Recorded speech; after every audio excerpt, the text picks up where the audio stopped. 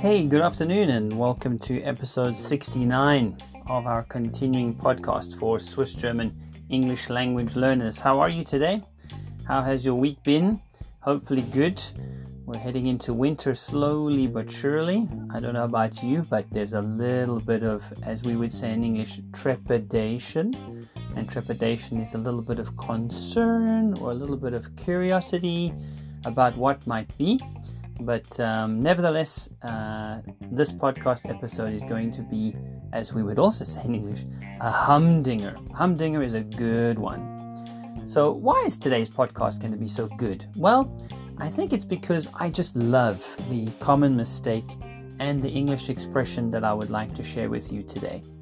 The common mistake is something I actually hear so much. I think it's because I have two students who love to say this.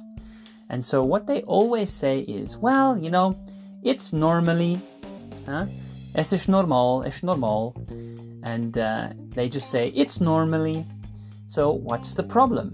Well, we don't say it's normally. We would say it's normal. It's normal. So what's the problem? Well, the word normal and normally means exactly what you think. In German, it's exactly the same. It is normal ist es auch normal in English. But the problem comes in the difference between the word normal and the word normally. So normal is an adjective and it describes a noun. So you can have a normal car noun. You can have a normal pasta. You can have a normal walk, a normal dog, a normal person. Those are all a noun and an adjective. But normally, ly, is an adverb, and that you should use with a verb.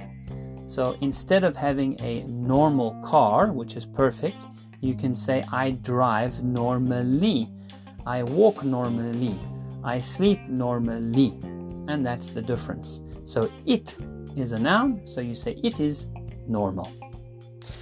Our expression for today means to get to the point.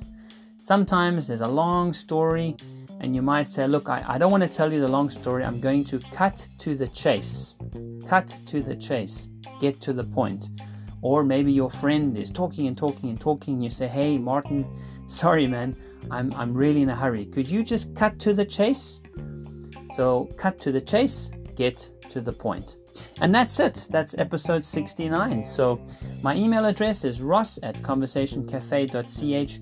I would love to hear from you. Myself, Nancy, or Alita, we're just ready to help you to improve your English. Drop us an email. You're welcome to just say hello, ask a question, or even book a free 30-minute demo lesson where we listen to you, we see what you need, and we adapt a few lessons to help you to get the confidence in English that you really need to make sure that you can get your point across. And so all that's left to be said is a ganz liebe Grüß von Ross.